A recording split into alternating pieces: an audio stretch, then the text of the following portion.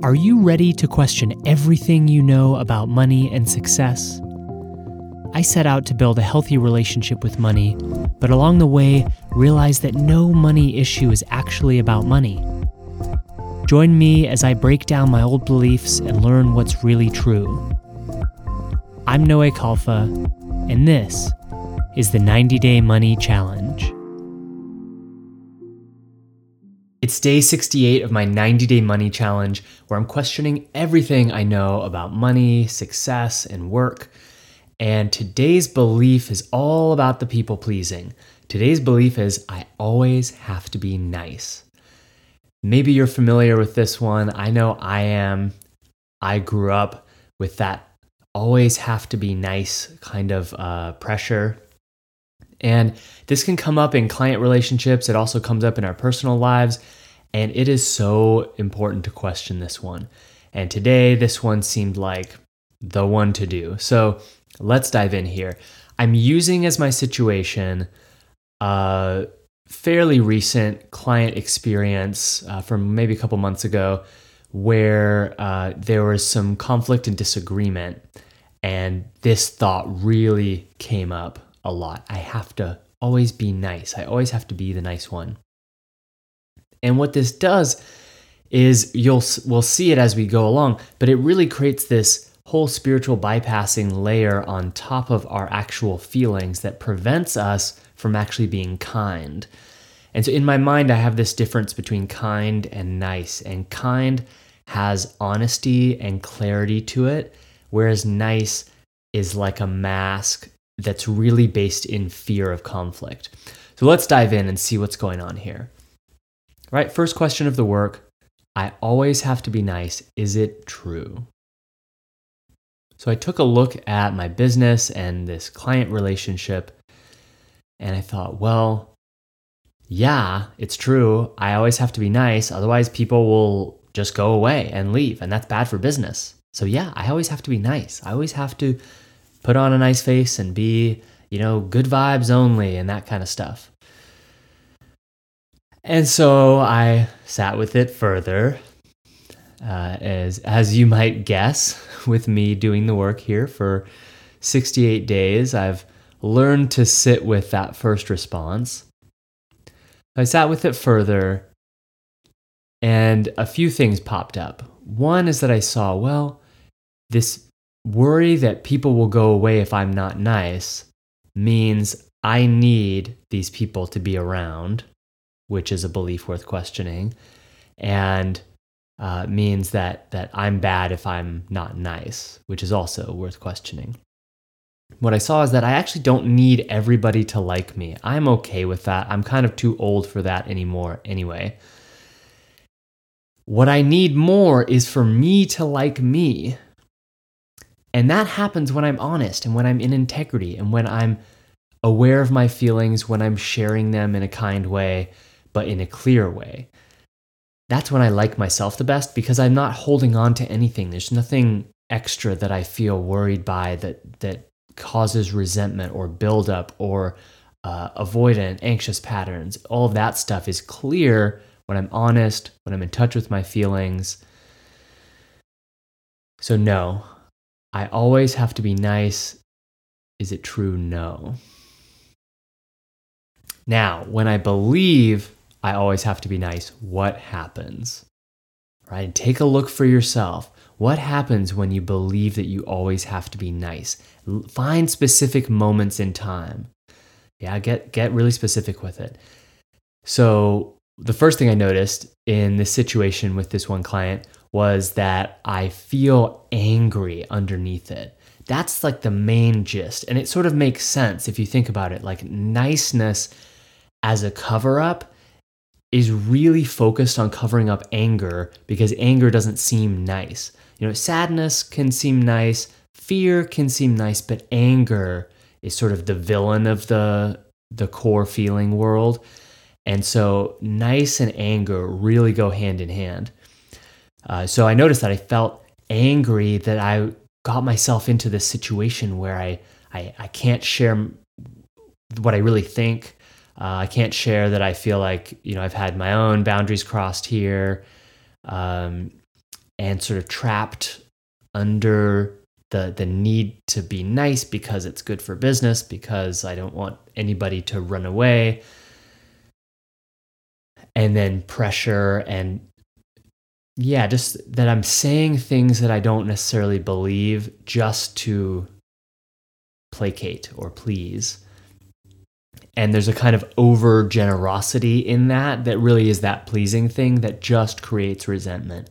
It's like paintbrush after paintbrush of resentment, building up the layers. And it's cost me a lot of time, a lot of effort, and a lot of money to be constantly over-pleasing and over-giving, which is really unkind to me. It's not nice to me, actually. And it's cost me lots of time, lots of money, lots of energy, because I always just give up. I say, okay, you know what? You take it. You take it all. I just don't want to have a conflict. And so the whole thing is really wrapped around fear of conflict. And I become super avoidant and scared of having a conflict, because a conflict could mean that somebody goes online and spreads all kinds of horrible stuff about me or my business. Right? So public humiliation is on the line. And conflict, they could say something that's really hurtful. It's when I'm believing that I always have to be nice, like this kind of way that I grew up, it's really based on conflict is really bad. It's final. There's no recovery. There's no kind of repair. There's no, conflict isn't a good thing. It's a bad thing. And so it's really death. It's like the end. And I want to do anything possible to avoid the end. And so what I end up doing, if I look back at some past relationships, there's one client that I remember really dragging it out because they were pretty unhappy and ended up, in my opinion, being pretty harsh and unreasonable. And they wanted this and they wanted that and they wanted that. And I went into trying to fix it and avoiding the conflict part and just trying to placate until they were done. And they were never done. And so it kept going on and on and on. And it dragged out this long project that ended up really not being worth the money, not being worth the business. And that was a big wake-up call lesson to me, that it's okay to fire clients. It's okay for it not to be a good fit. And it's okay to lose money, right? Which we questioned a few days ago. So all that fixing energy, that trying to put Band-Aids on little problems on the surface without addressing the deeper problems, causes more problems and makes it worse. It actually makes the issue go deeper. And then once I'm kind of underneath all that fixing obsession, then I also have this avoidant obsession, which is part of what makes that fixing worse, is that the more resentment builds up, the more I want to push away that person or that situation and to kind of escape. So I escape into movies, into TV, into gossip. I am trying to get out of it. I don't want to sit with my feelings because it's so uncomfortable to feel angry when I think I'm supposed to be nice. Because that cognitive dissonance is forcing me to see that I'm not always nice, which is just the reality for everybody, that we're not always happy and good vibes. I've always thought that good vibes only is something that Darth Vader would say. And if you actually are as much of a Star Wars nerd as I am, you'll see that one version of what is the dark side, it's really just the light trying to force itself on other people, right? And trying to create that always. You always have to be nice, right? That is the dark side. That is a very dark way of being because it's covering over a lot of pain, a lot of hurt, a lot of anger, a lot of resentment. All of those dark feelings are in there. And then finally, how do I treat them and how do I treat myself? Well, I treat them like the villain. When I believe I always have to be nice, it's because they are not being nice, and I'm the one who has to be nice. So I'm treating myself like the victim and the hero, like I'm getting screwed, but I have to come save the day, and they're the villain, and they're causing all of the problems. And so it sets up this imbalanced view of reality, of the situation, of what's happening. So let's take a look. Totally free of the belief that I always have to be nice, how would I see the same situation? So if I was looking at this same client interaction, what I would see without the thought that I have to be nice is that what I really want here is for everybody to be happy, me and them. I want a fair situation. And so what I want is to kindly be honest, and to be honest, to share, hey, there's a conflict happening here. We have to address this. This is important in order for us to move forward. I want to be really clear, and I feel unafraid to do so when I'm free of the belief that I have to be nice. And I'm free also of this addiction to the fixing, to thinking that I have to fix everything with a Band-Aid. And so I'm able to just sit there. And what I notice when I go back there is what I want to do is just be there, be in the uncomfortable, awkward pauses as we try to navigate the root of the conflict and make a real solution to it without me trying to get out of the conflict by coming up with quick solutions and then trying to apply them and then, oh yeah, no. Pleasing. No, I've got this, and pleasing. And them feeling more and more like, well, what's going on here? And I don't know if I can trust you. And it's on one side is pleasing, on the other side is lack of trust. That is for sure what I have noticed in my experience. So free of the thought, I feel kind and clear and unafraid. And that's where I want to be. So let's take a look at what might be more true than I always have to be nice. Right? One turnaround is I don't always have to be nice. What I saw when I looked here is that in order for me to solve the real problem here, I have to be honest, not nice.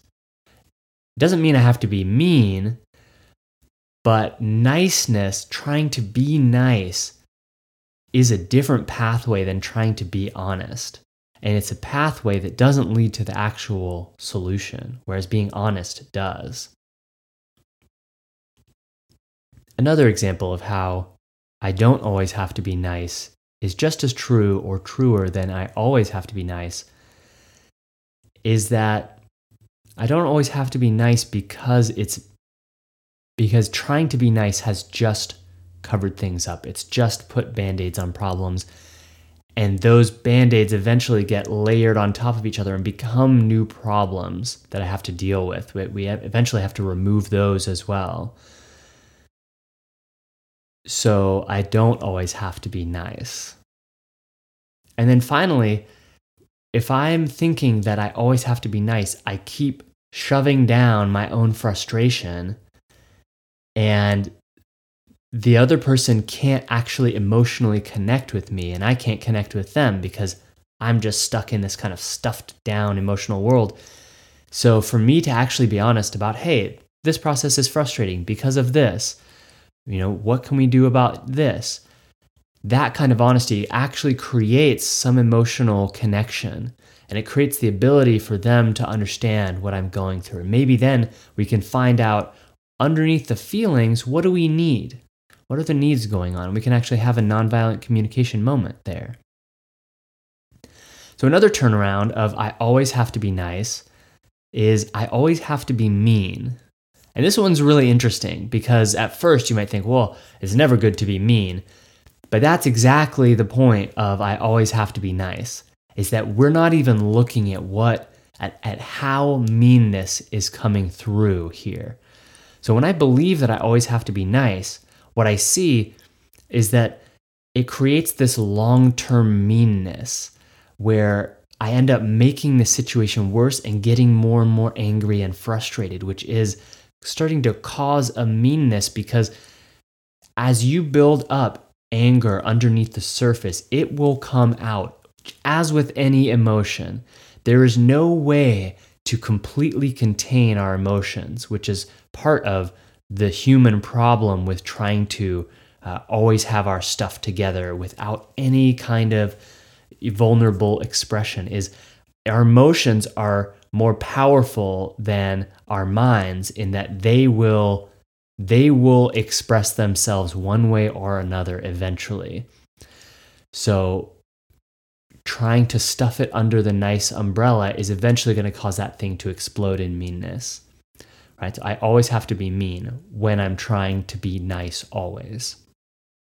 Another example of how it's true that I always have to be mean is that the resentment keeps building up inside. So in my mind, I am being mean when I'm being nice outside.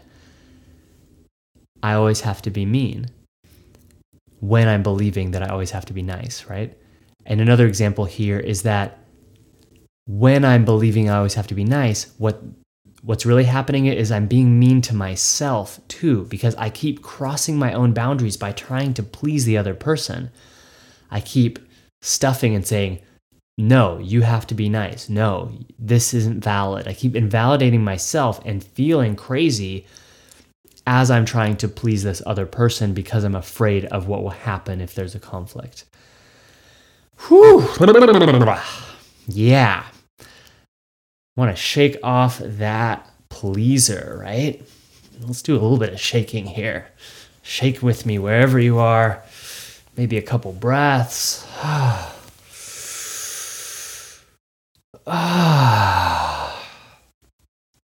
this one I can feel is one that I'm going to have to keep going into. I have some early memories of really having adults telling me that I have to be nice and that I have to smile and things like that, or certain things that I have to say to be polite, right? Politeness is the enemy of honesty. And at the same time, kindness is really the antidote here. Kindness to all, which has some amount of honesty and clarity in there. Yeah. So we're not saying be mean, but what we're noticing is that when we force ourselves to be nice, we are forcing ourselves to be mean. That's where it's linked up. All right. Good work exploring this today. We're going to keep on going. It's day 68. We've got how many days left? 22 days. Is that right? 22 days. Wow, this has been going on for a long time, and it's been so good. I'm starting to feel the tectonic plates shifting around me, where I'm just thinking different thoughts about money, right? And what I'm noticing in the external world is that I've been receiving more and more money, and yet I don't feel like I'm caught in the same addictive cycles of I need more money and I need to buy these things to fill the hole that I don't feel wealthy or worthy in. So it's worth questioning these beliefs. I'm seeing this, that I feel like everybody should do this 90-day process at least once in their lives. All right, that's it for today, and I'll see you tomorrow.